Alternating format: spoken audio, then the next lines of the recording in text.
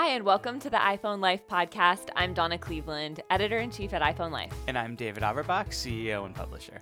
We have a fun episode where today we're going to get a hands-on review with David's iPhone 13 Pro Max, and we're going to give you our recommendations of what iPhone 13 to buy if you're in the market. Yes. This is the first time David has gone for a Max-sized iPhone, and he pretty much said he never did. So I never would. So I basically don't know who you are anymore. I also don't know who I am anymore, but stay tuned and we'll do a discuss. journey of self-discovery. Yes. But first, David's going to tell us about our sponsor for this episode. So today's sponsor is OWC, Otherworld Computing. And it's a funny timing because last episode I talked about my love of hubs. And today I'm going to tell you about OWC's hubs because they actually have, in my opinion, the best hubs in the industry. They have a wide range of them. So first let's talk about what hubs are.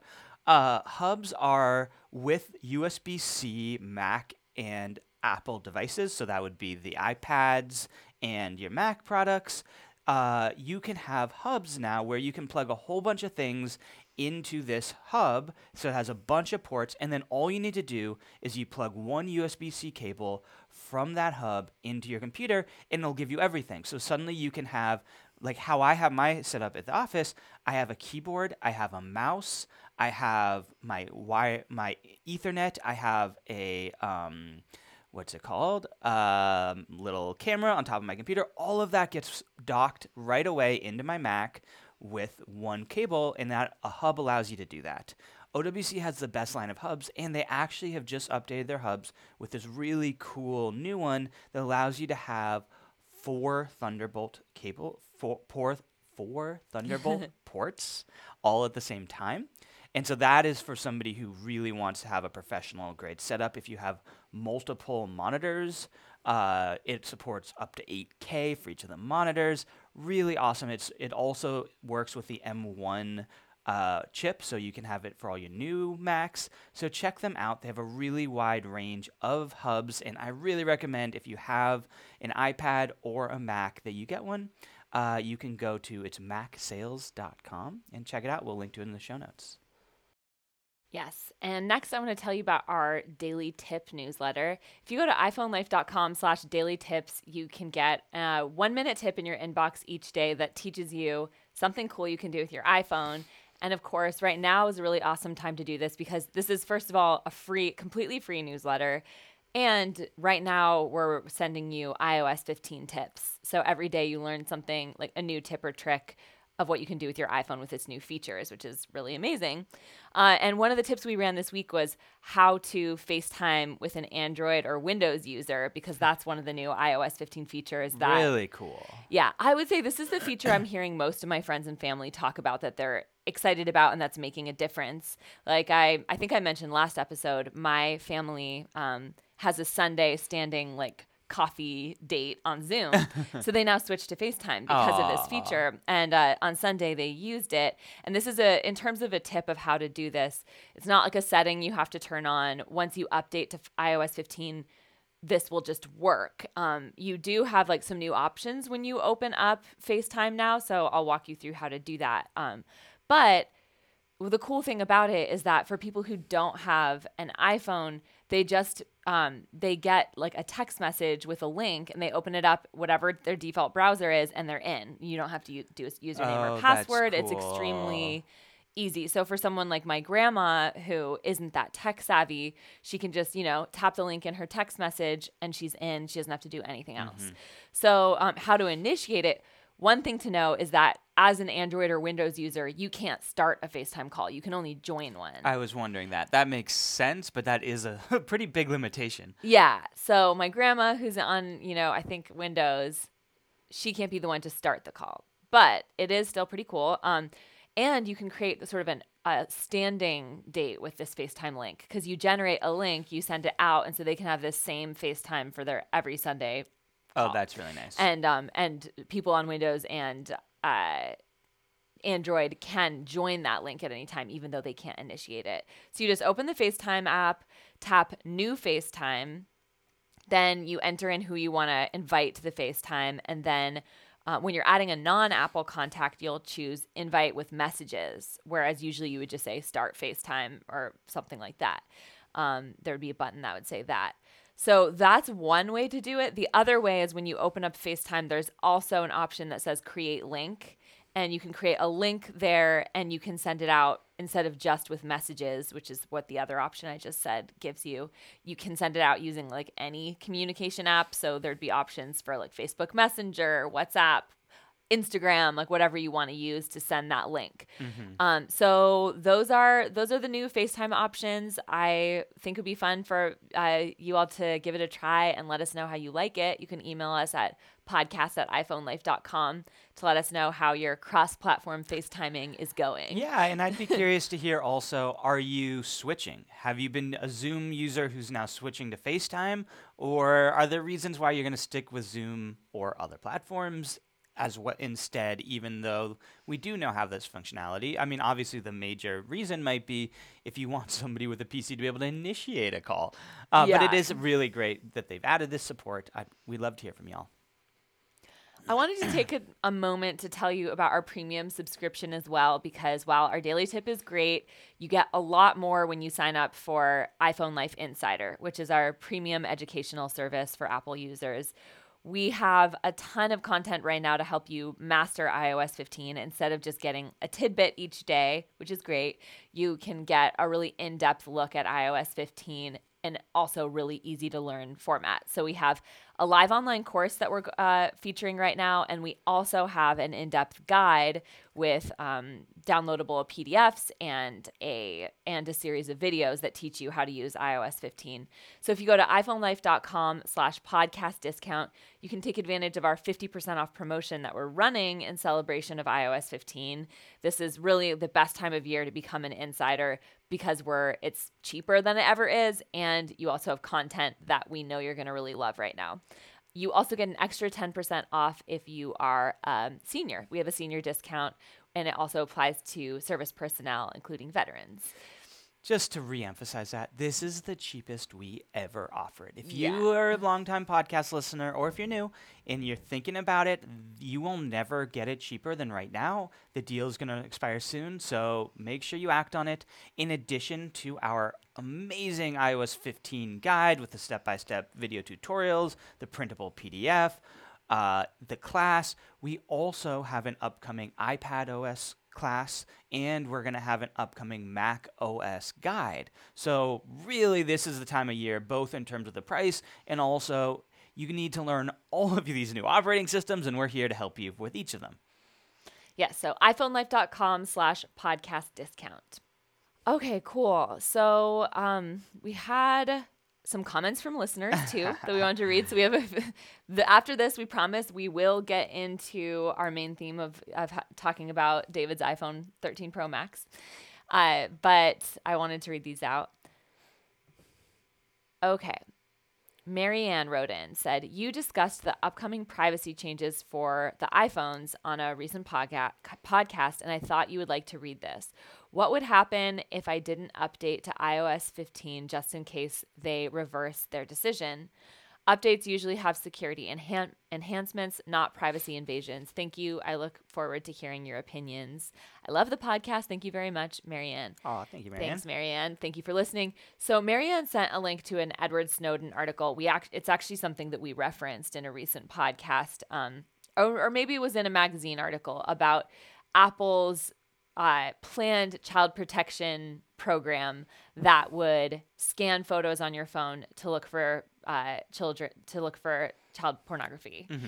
And Apple has stalled this plan because of a bunch of security experts and the general public being really worried about what Apple could be building there, that even if it's used for a good cause in this case, it would be building the capability to basically like mass surveillance all iPhone users. And that's what people are worried about. Again, it's more complicated than that. Like the way that Apple built it would be very targeted to just scan for certain things and not be just like at will looking through all of your photos. We have gotten feedback from listeners that it is pretty nuanced and that the technology behind it we may not have really gotten into as thoroughly as we would like to, but regardless, there are also a lot of different opinions out there, but a lot of people are concerned about this. It would be building a capability that has not previously been there. And so Apple has at least stalled the plan. We don't know what's going to happen. It's something that we will be following with you all. In the next reader comment, they actually recommend a podcast that goes into more depth than we can do at this time. If you are interested in it, we did cover it in a recent episode that we'll link to as well. But the question at hand now is, okay, Apple has reversed their decision. They said they will not be pursuing these child protection features at the moment. Marianne is saying, what if they change their mind and they do decide to do that in the future? Should she avoid updating to iOS 15 in case they change their mind and they start monitoring her phone? Yeah. And I think the answer, unfortunately, Marianne, is that is not a very sustainable solution, because not updating is not. Yeah.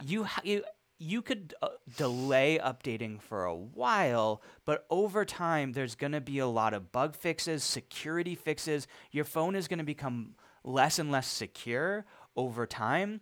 And if you just commit to never updating your operating system again for fear of Apple surveilling you, I think that you are going to put your phone at risk. Your user experience will certainly be impacted. So I think, unfortunately, it's probably not the best solution for you. While I do understand and share your concerns about security or privacy, the security risks are also a concern. Also, I don't know how Apple's planning on implementing it, but it is possible that they will be able to implement it without an iOS update. In other words, you might not actually be protecting yourself from this privacy concern, while also you're going to be really limiting your experience with Apple products. So in my opinion, if you are concerned about this, the best way to handle it, it's more of a company policy thing, and be an advocate for security, be a vocal advocate towards Apple, as opposed to impacting your own personal iOS experience, which probably won't have the desired outcome and will really not be fun for you. What do you think? Yeah, I mean, it's complicated. I think that, there have been other security. You mentioned here, updates usually have security enhancements, not privacy invasions, which I thought was well put. But the thing is, like, the updates include both. There have been also recent security breaches that have been patched with the updates. So it's like if you're staying back on older versions of the operating system, you're also like more vulnerable to security holes that have been patched now with the updates. So it's like that's a majorly mixed bag. You're also missing out on new features. A lot of these new features, like the FaceTime across Apple and non-Apple devices, isn't going to work well unless you're on iOS 15. Actually, like with the family call recently, someone who was still on iOS 14, when they tried to join FaceTime, it took them to a browser instead of letting them use the FaceTime app, which like was fine. It still worked, but in general, like you're going to have a lot of annoying problems by holding back, and you might even be worse off security wise. Yeah, and I don't even know that you're going to be protecting yourself against Apple's plans if they change their mind, and you fast forward years and years, and how long do you go before updating operating systems? It's going to be tricky. Yeah, and the fact that Apple did stall this, it does show that they have some level of respect for people's concerns, and so I'm hoping that they come up with a solution that we'll be happy with. Yes. But that is a big if. We'll see. Okay, we had one more comment from a listener. David mentioned that it includes a podcast recommendation, so I just wanted to share that with you. Monday morning, I was listening to your podcast episode 165. Yes, on Overcast, David. I loved that. David, it just shows how well this listener knows you. Just as a side note, Overcast is a podcast app.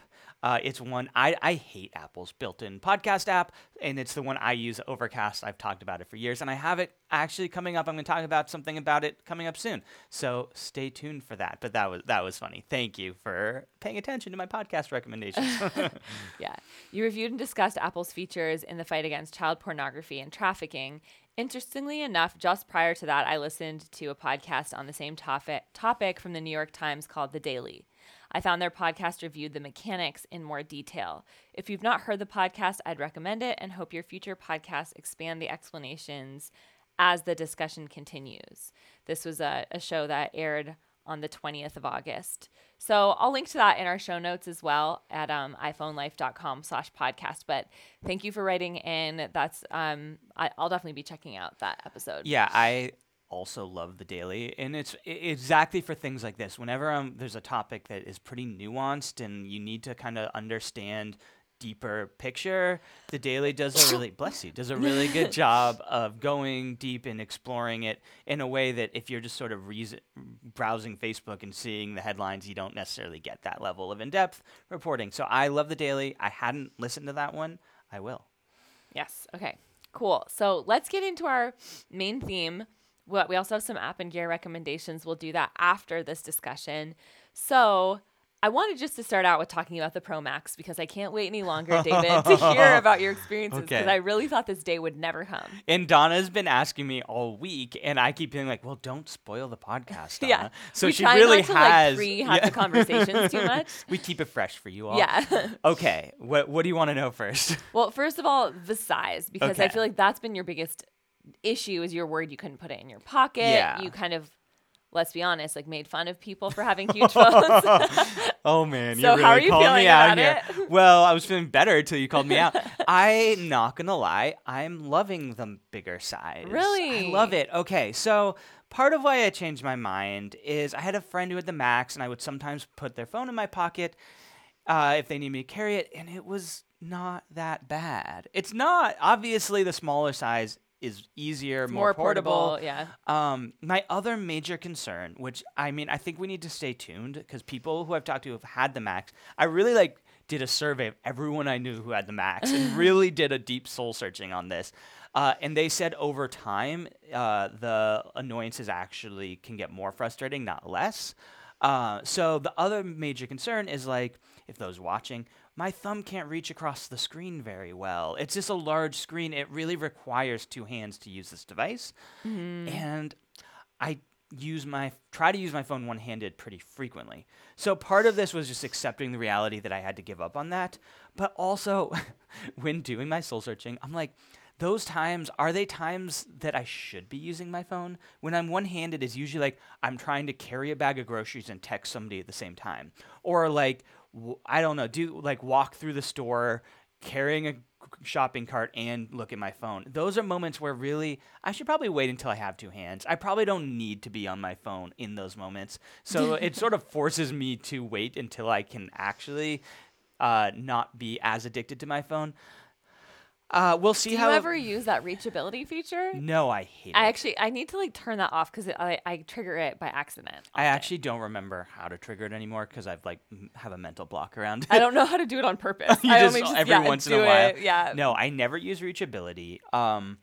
It does require two hands, but the screen is so beautiful. It's so large. I was gonna say it does look really nice. And I've just That found OLED display. Yeah. And the nice big size. You could probably watch a movie on that and enjoy it, Yeah, I'm Not not that such you a watch a would. movie on my phone guy. But part of it is I love that that's a type of guy in your mind. I Yeah, feel like it is a type of it guy. is. My dad is that the guy. watch a movie dude. Yeah. I do watch football on my phone sometimes. I'm not Okay. gonna lie. And part of my decision was that it's that I used to always have my iPad in bed. Whenever I'm just at the end of the night, just browsing online, whatever, I'd use my iPad, and I've just gotten out of the habit of it. So I was doing it on my phone, and I've also gotten in the habit of doing a little bit more work on my phone. In the morning when I get up, I'll check Google Analytics. I'll check all of our little metric things. I'll check my email. And having a bigger screen really does matter. I'm really enjoying that. Also, we'll talk about this when we talk about the 13 versus the 11 and the 12. But it's a really beautiful screen. The big size so far. I actually, as soon as I bought it, I don't know if I told you this, I regretted it instantly, and I was stressed out about getting this new phone for 2 weeks. But I'm loving it. Okay, so when you say comparing the screen to the 11 and 12, what about it is better than the 11 and 12? So getting into the moving away from Max versus the smaller phone size and getting into the difference between 13 versus 11 and 12, this is, I think, one of the biggest differences that I'm pleasantly surprised by is the screen. Because I already had an OLED display. You and I talk about how much we love the OLED display. It's called, I'm going to forget the name of the feature. Do you remember the name of the feature? It's Promotion? ProMotion. Thank you. It Yeah. has ProMotion, which is basically Mm. 120 refresh rate versus 60 refresh rate. And is one of those features where we talked about it and you kind of have to have a hands-on experience to tell, do you notice? Do you care? Is it better? I am shocked by how much I notice. Oh, no. How beautiful the display is, how fluid it is. Combining that with the faster processor, it's like really noticeably faster. Not just in the sense of like the processor loads things faster, but it's so responsive to my touch. Like if I'm like, for example, today, I just switched. I was doing research for a hotel. I was switching back and forth between like 3 apps, doing like the bottom side swipe thing, and just how fluid it switches back and forth between them, how quickly it responds when I try to tap on something. It's noticeable in a way I didn't expect it to. And I think, and I have to look into, is this true? And I think it is from the new display. The colors seem better. Like the contrast is better. It's just a really beautiful display. Coupled with the larger display, I'm like loving it.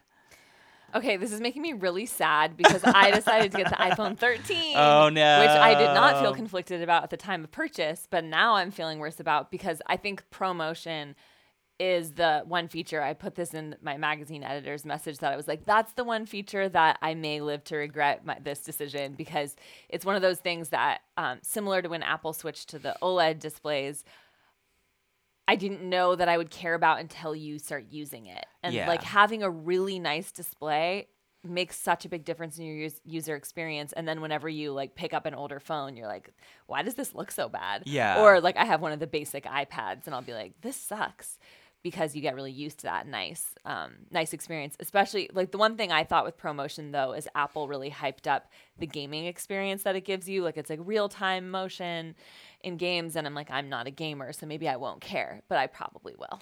I think it's one of those things that you probably won't know what you're missing. Yeah. Because the screen's already beautiful, and it's the combination of the larger screen, the better screen, and the faster processor all wrapped up into one. Yeah. And I'm upgrading from the 11 Pro, which has just gotten a little bit slow. And so it's all of it combined, but it is a really beautiful, like I'm surprised how much I notice it, for sure.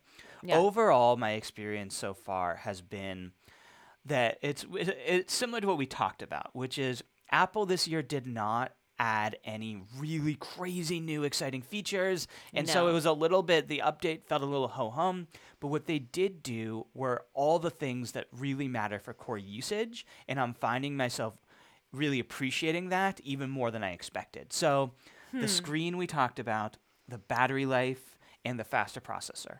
Those three things, that's what a phone is for, you know? And like those are the three most important things, and I'm noticing all of them and really enjoying them. Like my phone, again, I have the bigger phone, which means I have a longer battery either way, but I wasn't making it through the day. Yeah. With the 11, and I had an 11 Pro. It's not like I was on an iPhone 6 or something. Now, I mean, it's like I end the day and I'm at like 75% battery. It's like I could Whoa. conceivably go 2 days without charging my phone. So, and the battery, and the battery life in the Pro is by far the best. Yeah, but they claim me they look at added, that. I think it's between an hour and a half and 2.5 hours of battery life per charge.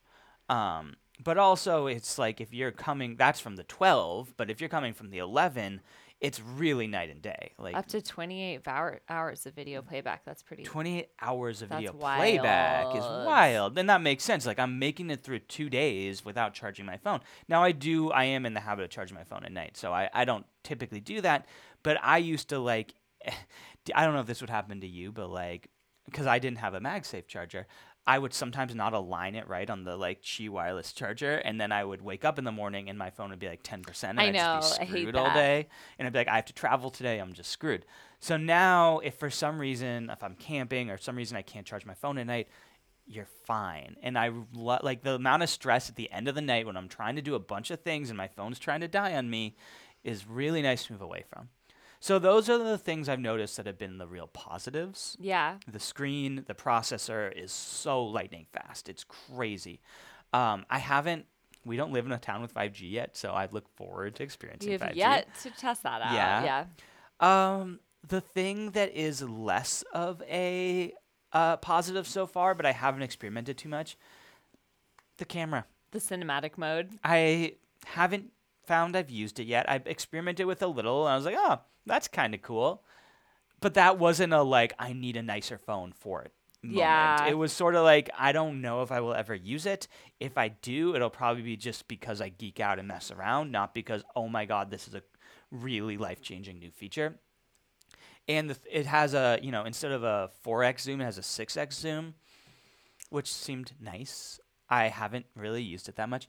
I was at a wedding and I took a bunch of photos at sunset, and I was kind of surprised that they didn't turn out better. I'm not gonna lie. Oh, really? The whole new because they have this whole new thing where you can like customize your photo profile. The photographic scenes was yeah, it? and Or- I yeah. like didn't. I didn't even do it. They asked me how I wanted to customize it. I'm like, I don't know. So I just kept it with standard. But then it sort of felt like they were doing a lot of extra photo processing in the background, and I didn't really know what they were doing and why. So some of it is, I think we need to check back in. Talk to me because I just haven't taken a lot of photos yet. So we'll check back in on the camera. I think it is definitely, I believe them that it's a much nicer camera. The 6x optical zoom will be appreciated by me. I probably will sometimes use the cinematic mode, but so far in my experience, that hasn't been a game changer. But I am loving my new Pro Max.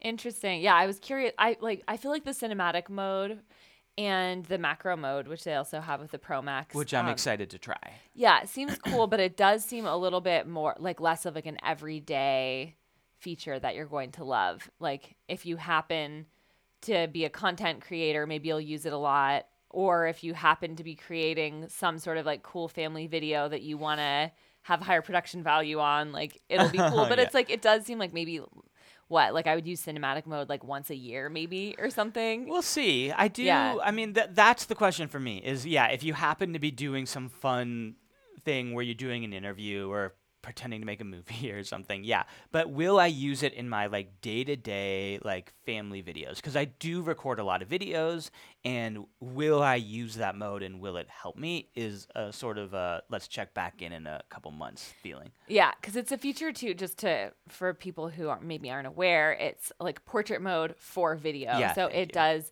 blur out everything except for your subject, and it will choose for you automatically what your subject is. So I could see actually turning it off if you're catching some sort of family video, because what if it doesn't focus on the right thing and then you end up having like blurred out what you were trying to get a video Yeah. of. So it's one of those things, some of it will depend on like how well it was done, whether or not you want to even like chance using that when you're trying to capture something like, your kid's piano recital or whatever, and you don't want to like end up blurring out your kid. Like, I don't know. Yeah. I will say that I am also, because I'm upgrading from the 11 Pro, benefiting from a lot of the features from the 12, like the LiDAR. I have noticed better low light photography, which I'm appreciating. And tell me if I'm wrong, but I don't think the 11 Pro offered low light photography on selfies. And now it does. It certainly is better if it offered it before, and I don't think it did. So I'm really appreciating just you end up taking a lot of photos in low light situations, and the fact that it improves it is really nice. Night mode. The 11 Pro didn't have night mode portraits. I don't know if that's the same as. I the think it's front-facing. much improved. Yeah. But I'm not sure exactly the details because it's hard to keep track when you're spanning multiple generations. But the camera is better. I don't want to. My point is, I don't want to knock the camera. It is noticeably better. It's just that the feature of like cinematic mode, bless you, and it's allergy season It's here in allergies. Iowa, I'm so really bear having with it- us. yeah. They harvest the corn, if we want to get into it, right around now, and both Donna and I, our allergies go crazy, and there's not a lot we can do. No. Anyway. Claritin's not cutting it. But Claritin anyways, isn't cutting carrying it. on. So we've got a good basis now what the iPhone 13 Pro Max has to offer. But what I want to do is, for those of you who are sort of been waiting to figure out whether to upgrade to one of the new iPhone 13 options, to talk about which one we recommend buying depending on what device you're on now. Because I think a lot of like our recommendation will depend on what you have now. Yes. More so than in past years. Yes. Because it's like more, an iteration of past devices. There's nothing that groundbreaking. Like, would you agree, David, across the board, that if you have like an iPhone 12 line, just skip this year? I've been wrestling with this. I mean, Definitely the pros. Because remind me, does the iPhone 12 have OLED? I feel like it does not. The iPhone As opposed to 12. the 12 Let's Pro. let's double check this. So as you're checking this, I'll keep talking. Yes. So I think that if you have a 12 Pro or Pro Max, you will benefit from the newer, the faster processor, the better battery life. But it's such an incremental update that you're gonna have a hard time justifying it. And the camera features are nice, but again, nothing is enough of an update to make you want to upgrade. In my opinion, I think that if you have the 12 Pros, I have a hard time because I almost always tell everyone to update because it's just the newer phones are just always better, and this is true.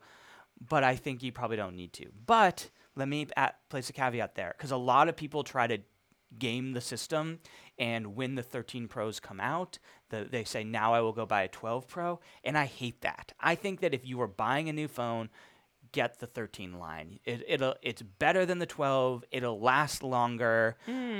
So I do think that in that case, you should. Like you would recommend getting a 12 Pro instead of just the base iPhone 13?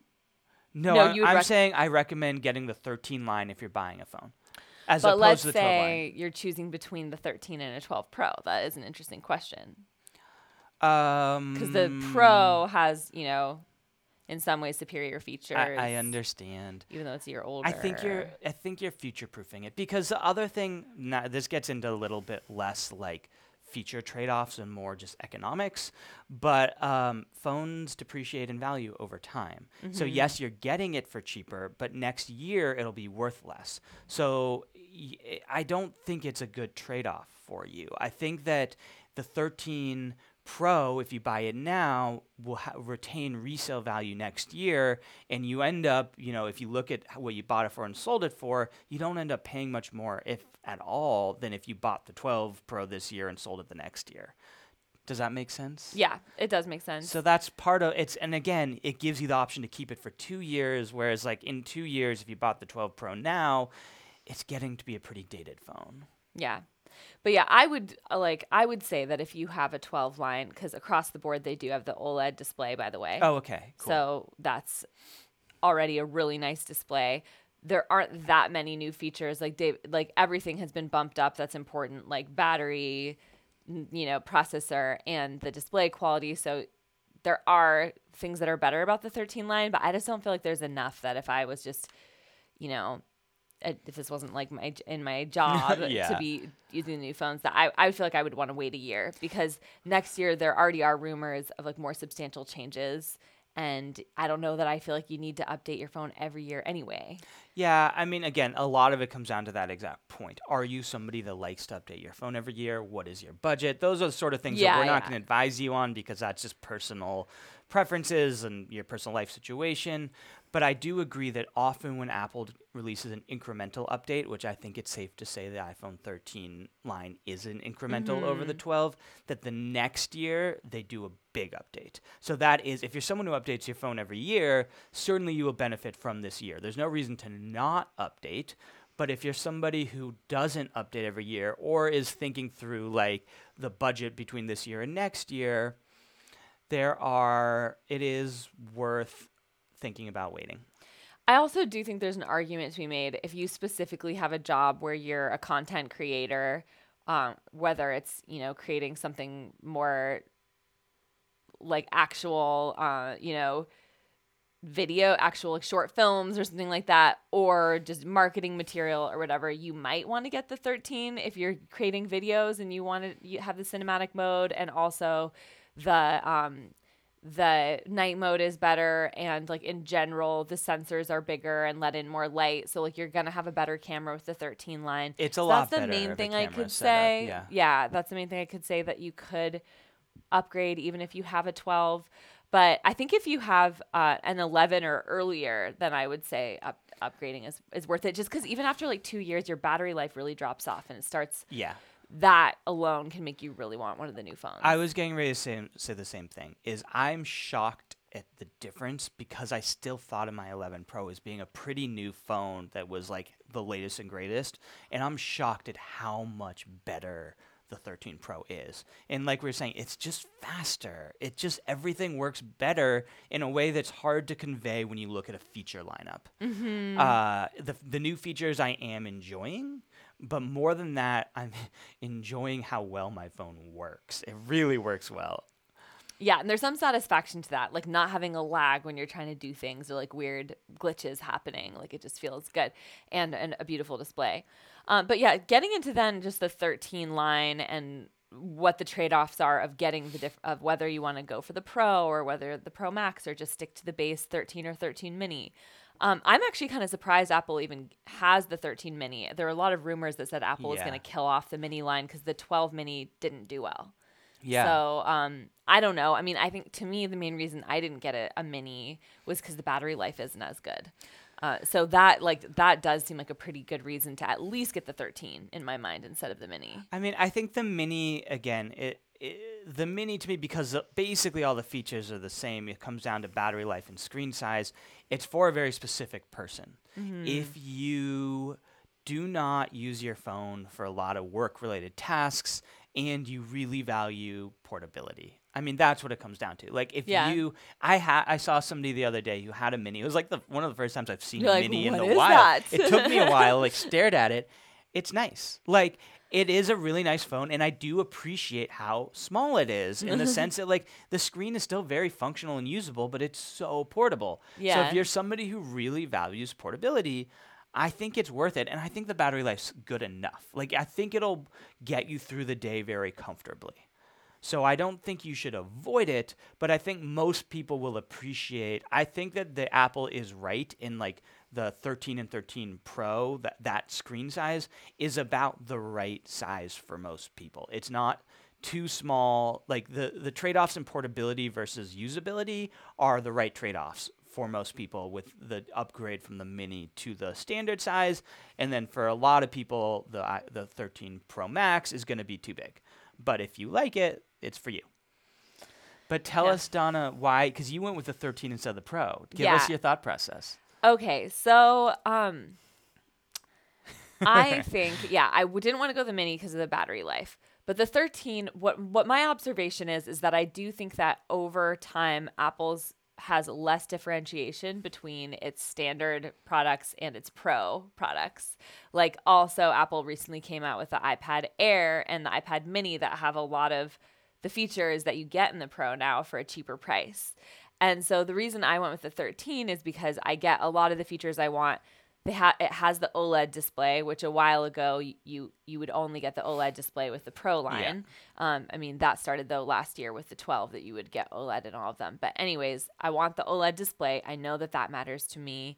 The camera features are exciting to me, but most of them you do get with the 13, actually. Yeah. Like, it's a dual lens system, so you don't get the telephoto lens. So the portrait mode might not be as good as you get with the Pro line, but you still have portrait mode. You still have what are some of the new features? I'm forgetting the photographic scenes. That was one of them, which lets you apply the different filters to it. The cinematic mode is only in the Pro line, but I don't feel like I'm going to use that much. And you get, most importantly, you get the chip. You still get great battery life. You get the things that matter the most. I'll have a better battery life than I'll have now. And I feel like I've just been so bought into getting the Pro every year. I was kind of curious too to see like how I would do without having, all of those features. But it really, like, it also has better sensors, lets in more light. Like, I feel like there's not that much I'm missing out on. I really think the main thing that I'm worried about is the promotion.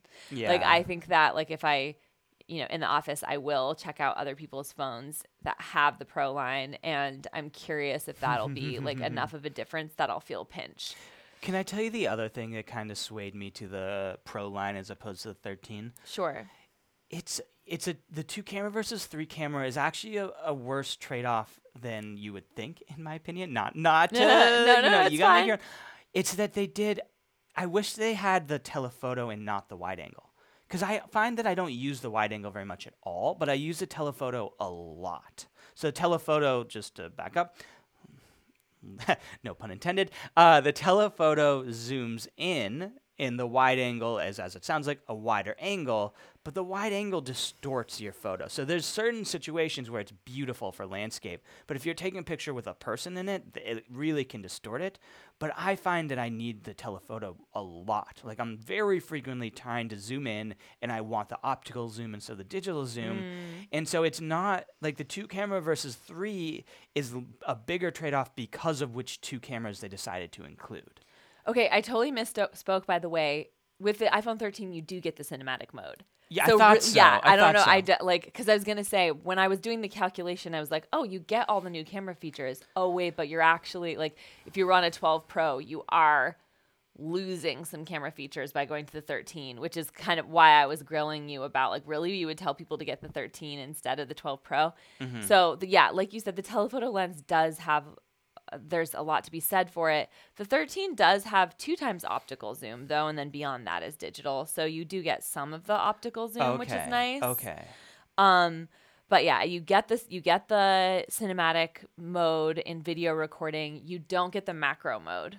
Like, so macro photography, you're missing out on. I mean, there are like apps and add-on accessories you can use for that, but at that point, especially accessories, if you're going to spend on that, you might as well spend the extra $200 on the Pro. Yeah. So the Pro line, what is the optical zoom on the Pro line then? Is it? It is. 6 times? It depends on which one you have. If you have the Pro Max, it is 3 times. Okay. Zoom, optical zoom. And if it is the Pro Max is 6 time optical zoom.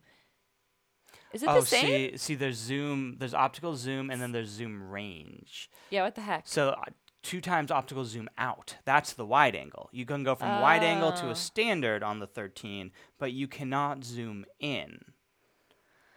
And it looks like it's the same on the Pro and Pro Max. It has the 6x optical zoom range. See, this says zoom in, 3 times zoom in. Sorry, we're like staring at a computer for you all. So the 13 Pro is 3 times zoom in, whereas the 13 has 2 times zoom out. So it's the difference between a standard shot and a wide angle shot, as opposed to for the Pro, it's standard, wide angle, but then you can also go from standard to 3 times zoom in. Gotcha. So that's the thing that actually I feel like is a bigger deal than people appreciate. The ability to have an optical zoom. If you're trying to capture something that's a little far away, that 3 times optical zoom is really nice. It's true, because like so many of you can tell when a photo has been taken really zoomed in or cropped in on a camera that's not that nice, and it's just super pixelated and looks like really junky. Yeah. So I'm still going to have to be careful about that. If I want to get a close-up shot, I'm just going to have to move closer. It's something to be aware of. Yeah. So there are a few things that I'm missing out on, but wouldn't you agree though, David, overall that Apple is not differentiating its Pro line as much as it used to from its standard line? I do agree with that. And this was a weird decision for me because I wrestled with all 3 phones. Like normally I just, like you're saying, I just choose between the Pro or Pro Max and normally go with the Pro. But this time I wrestled with the 13 Pro and the 13 Max. And I was like, there's like a $500 range or something like that between all 3. Yeah. I agree that they're not differentiating. And the fact that you and I, who cover this for a living, are really having to read the fine print. Not only are they not differentiating features, they don't do a good job of explaining the differences to people. Yeah. So the differences, I agree. Like I didn't think were that big, and obviously cost was a factor in my choice in there because I was like, is it worth spending $1,000 or $1,100 on a phone as opposed to $800? And in this case, I decided no, because I also want to upgrade my Apple Watch this year. Yeah. And so I decided I'd rather get the 13, get most of what I want, and then also be able to get the Series 7 Apple Watch just for like a little bit more than if I was to get one of the more expensive phones. So I just wanted to make my money go further. So for me, that felt like the right choice this year. Also, the Pro and Pro Max now have higher storage options. Okay. But I was like, the base model storage is getting pretty good now. Like you can get, it's 128, I believe, gigabytes base model. Yeah. So I'm like $800 for 128 gigabyte iPhone 13. Like I think that's enough for me. So that's what I bought. And the base for all the phones starts at 128 now. But you could spend way more and get 1 terabyte of You local storage, which is yeah, wild. unless you're doing a lot of either like raw photography using raw files, photography Yeah, using raw files, or videos, you really don't need the terabyte. In my opinion, I also so you went with the 128 gigabyte. I did. That me too. And Yeah, this is again, who again, are you? who am I? But that was to me Apple's Because David's change. always saying, spend more on more storage. You won't regret it. But 128 is a lot of storage. But can I anchor me because you and I have just known each other for so long? When I started saying that, do you remember what the base was? 16 gigabytes. Not even. It was 8 gigabytes. Wait, are you kidding You me? had an 8 gigabyte phone, Donna, and I was like, "Why are you doing this to yourself?" So Are you serious? Things have changed so much. It- Okay, this was 8 years ago, by the way. That is, I mean, that was a long time It ago. was a long time ago, and therefore I have not changed. Apple has changed, in my opinion, because I always maintained you just need enough to comfortably have everything stored on your phone without having to manage it on a Yeah. like daily basis.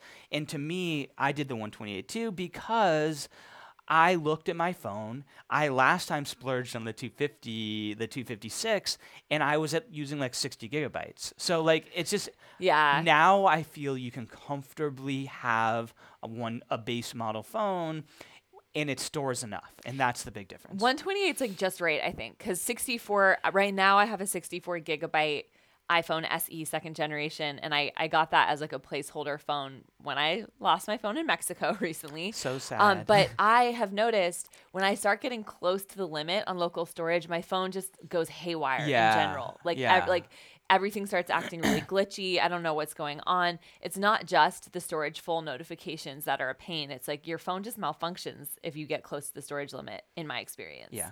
So, and then you can't do your software updates too. Like if you have those automatically turned on, they just won't happen until you have some storage space free. So I do think that your base advice is still really good. Like you want to have enough storage to comfortably use, or else your iPhone user experience is just not going to be very good. But I think 128 is enough. So now I get to get my iPhone 13. I'm going to get the Series 7, upgrade from the Series 4. I think there's it's the same kind of advice that I would give someone looking for a new iPhone. Like if you have a phone that's more than 2 years old, it's worth it because you're going to have enough changes that you'll love it. And I think the same holds true for the watch, where it's like it's going to be slimmer, bigger display, faster. Like it has the fast charging now, so there are enough things put together where I was like, okay, I want this. Yeah, no, definitely. I mean, it's sort of just what do you want to. The watch is great. I just got the watch last year, which is why I didn't get the phone last year. So there's all these trade offs. Yeah. Let me make one more point, and then let's recap our advice to everybody. Okay.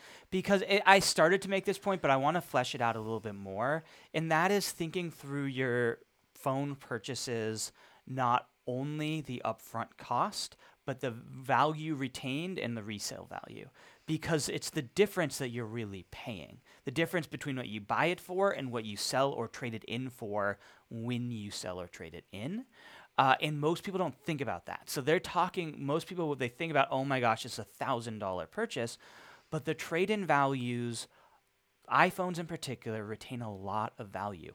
And I haven't had the chance to do the math on this. And I promise I want to do this math and come back in a future episode. But like, I actually don't know that an iPhone Pro or Pro Max is any more expensive than the base model when you factor that in, because it retains value for trade-in. In particular this year, the trade-in values are really aggressive because all of the carriers are trying to convince people to switch to 5G phone plans, which are a little bit more expensive. But if you like 5G, you want 5G, the trade-ins are often, like, I was shocked. I got, for my 11 Pro, which is a 2-year-old phone, I got $1,000. I basically got a free 13 Pro. Are you serious? After 2 years. And so that's one of those things where, yes, if you have the 12 Pro, is the 13 Pro worth it? Maybe, maybe not. But call your carrier because it might cost you $100 to get a new phone with trade-in. And then you have to think through, okay, well, if you keep it another Call your year. carrier, or I was gonna say, for me, I'd rather almost do anything than call my carrier. Is there like another way to find out? You can look online, but I had to call. It was Okay. really confusing. Okay. Like I tried to do it online and I caved and called. I'm not gonna lie. But I do want to encourage people to start thinking through the entire life cycle of a phone Yeah, that's because a good point. it's often not that expensive to get a new phone because you're trading in. And so it's worth thinking that through. I will try to do that math for you guys and come back in a future episode because I think it's really interesting. And I don't have the answer whether 12 Pros retain, like the depreciation rates of devices is a kind of a complicated thing to figure out. But I'd be curious if in the end, the Pro phones, my guess is that the Pro phones probably end up costing you the same amount as the non-Pro phones because the trade-in values are going to be less for the base models. So I don't know. I will report back, but it's worth thinking through what your personal trade-in value is on your phones and factoring that in. And factoring in that, yes, you might be getting a $1,000 phone, but that you're going to get $800 back on the back end or whatever it ends up being. I think that's a good place to leave off. We can recap if you want what our recommendations are for people. Let me recap very quickly. Okay. Number one, if you have an 11 or earlier or later, 11 or later, if you have an 11 or older phone, let's put it that way, we think it's worth it for you to upgrade. Number two is if you have the 12 line, we think that it's probably not worth it unless you get a good trade-in rate or you just are really excited about some of these new features. Number three, we think that the base storage works for most people now, which is a new revised recommendation that take a look at your storage, what you're currently using, but for most people, you can probably get away with 128 gigabytes of storage. And number four, we think within the 13 line, there's a case to be made for any of those phones. There is not a clear winner. It really comes down to use case. How'd I do? Yeah, no, I think that's a really good point. I mean, I think, again, like, within the 13 line, it's probably going to be the more rare person who we would say get the 13 mini. And really, that's just if you love the small size, but the battery life isn't as good. And then beyond that, I think if you really care about the camera and if you care about ProMotion, you're going to want to get a Pro. But if you're wanting to spend a little less, get most of the features, and either you just need to spend less or you also have other Apple products like the new iPad mini or Apple Watch Series 7 that you want to spend some money on, then maybe do that. Yeah, and the 13 as opposed to 13 Pro is a great phone with most of the features. And that did not used to be the case. We used to never recommend getting that phone. Yeah. So I think you're safe to save a little money, but also you will appreciate the features of the Pro line if you want it. Last piece of recommendation for you. If you're hearing us sit here and go over all the differences and all the features, it's a lot. I recommend going onto Apple's website, going onto the iPhone section of the website, and there's a compare. And you can look up what phone you have, what phone you thinking of getting, and put a couple options in there, and it just gives you line by line. And this is where, like, Apple in their marketing does not describe it well, but where the rubber meets the road is that compare column in Apple's website. So I recommend checking that out before you make your purchase. Yeah, I'm going to link to that in the show notes as well. I think that would be helpful for people. And just our question of the week I wanted to add in is, which iPhone are you planning on buying? Maybe you already had a decision, or this podcast hopefully helped you decide. So email podcast@iPhoneLife.com and let us know which iPhone you're buying and why. Yes. All right, so I had one last question for you, and in general, I just don't think this matters very much, but which color did you end up getting for your iPhone? You can see, if you're watching, you can see it doesn't matter at all. Is it the Sierra Blue? It's the Sierra Blue. I was going to say, I'll take off my case. I'll reviews show it. online were saying that it's like way more beautiful than you'd ever even imagine. I don't know. I think it's nice. Yeah. I like it. That was my reaction too. It's nice. Yeah. But again, I have a phone case on all the time, so which we very much recommend. Yeah. Design-wise, just like comparing it to older phones, the camera is a lot more prominent looking. Yeah. And it's like a bigger. Not in a way that bothered me per se. No. I know. I wish I did not have to have a case because it is a beautiful phone. It is. Okay, so I wanted to quickly just give a app and gear recommendation. I recently have tried out a smart air purifier. Oh, yeah. And like we just talked about, I have really bad allergies. And I was doing a little more research about air purifiers and how great they are, both to like if there's any odor in the air, if there's like pet odors or other odors, and then also just taking out any contaminants. I mean, having like good air to breathe is important for your health. And if you have allergies, it can get rid of things like dust and dander that might be causing allergies. And there are a lot of cool, like smart home built purifiers now. I don't know how to pronounce the brand here. It's Levoit. Levoit? Levoit? I don't know. Levoit? But that's the air purifier that I have, and it has an app called VSync, VESYNC, that lets you control it. You can set up schedules so that it's running like when you're home and not when you're at work, and you can control it from your phone. So that's nice to do, like if you want to turn it on while you're at work so that it's ready to go when you get home. And it gives you a little report on the air quality as well, which I like. There are also things that you can have, like it can sense the air quality and turn on automatically Oh, cool. based on that. So there are a lot of cool things about it. And I've just noticed that the, like I had a funky smell in my room, and like it went away just like running it. Like you noticed it's a crazy. Air difference. purifiers really work. Yeah. Yeah. And this one, I just think the setup was really easy too. Some smart home products are so annoying to set up.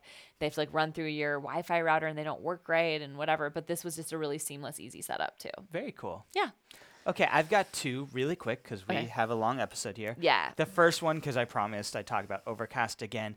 Overcast has been my favorite podcast app for a long time. It has some really cool benefits. My favorite feature of theirs is that it has smart speeds. So rather than like setting it at like 1.25, it like has some AI technology where it'll remove gaps so that if somebody's speaking slowly, you turn this on and it still sounds natural, but it shortens the length of the episode because it just removes all the long pauses like that. And here's why I'm bringing it up, because I've talked about it a few times. The thing that's driven me crazy about it is that they had not had a widget. And since I was 14, I really wanted a widget for it because I just want to be able to have a quick shortcut to the podcast that I want. They finally added a widget. And so now I'm ready to, because I actually, if you remember, I switched back to the podcast app because I wanted the widget. I couldn't deal. I went back to Overcast, and I've just been sad that they don't have a widget. So now Overcast has a widget, and I'm really happy about it. Awesome. My number 2 recommendation, because a lot of you guys are getting phones, is here's the phone case. If those watching, I have a Nomad phone case on. I hate that I have to use a phone case at all, but I don't trust myself. But in general, I find phone cases, they're so ugly. They're just like this plastic bulk. And Nomad has a leather case. And to me, it makes my phone look nice. At least the case looks visually appealing. It's a really beautiful leather. It's high quality. It ages well. So when, even though it gets a little beat up, it kind of looks distressed as opposed to just old and dirty. Mm-hmm. And I've used them for years. I love them. And it's, I just like the premium leather and the fact that it looks nicer than a standard phone case. Full disclaimer, they are an advertiser. But like I said, I've used them for years, so this is not an advertisement for them. This is just my personal recommendation because it's what I use and love. And it was one of those situations, like we often do, where we go after the advertisers because we call them up and we say, hey, we love your product. You guys need to tell our audience about it. So you'll probably hear more about them, but this is not a paid segment. This is just me loving my Nomad case. And actually, a few people in the office I've noticed have been using them. Have you tried Nomad yet? I love Nomad. I have their Apple Watch band on. This is one of those instances of when they became a sponsor of ours. So many people in the office were like, cool, because for years We love them. Yeah, enjoying their products a lot. So we've been recommending them long before they ever became a sponsor. Yeah. So I wanted to clarify that too. And in a couple episodes, we should do our buyer's guide issue for iPhone accessories because we just are about to come out with our magazine buyer's guide. So we've been testing a ton of products. Nomad is featured in the issue. Well, that'll be good. And in addition to the upcoming buyer's guide, I'm actually working on an article for the next issue, which will be essential iPhone 13 gear. So I have a lot of new gear coming up for you all. Especially, I'm geeking out on MagSafe gear. So you didn't hear about them today, but lots of MagSafe recommendations coming up. Yeah, because you need to invest in a good case and a screen protector, especially if you're talking about like having looking at the whole life cycle of your phone and its Yeah. worth and value. It's only gonna hold true if you don't crack the screen or ruin it. Yeah. So yeah. All Okay. right, let's get to our insider section. All right. Insiders, stick around. Everyone else, thank you so much for tuning Yeah, in. thanks for tuning in. Make sure to rate us on the App Store. Give us a review. Mhm. All right, bye.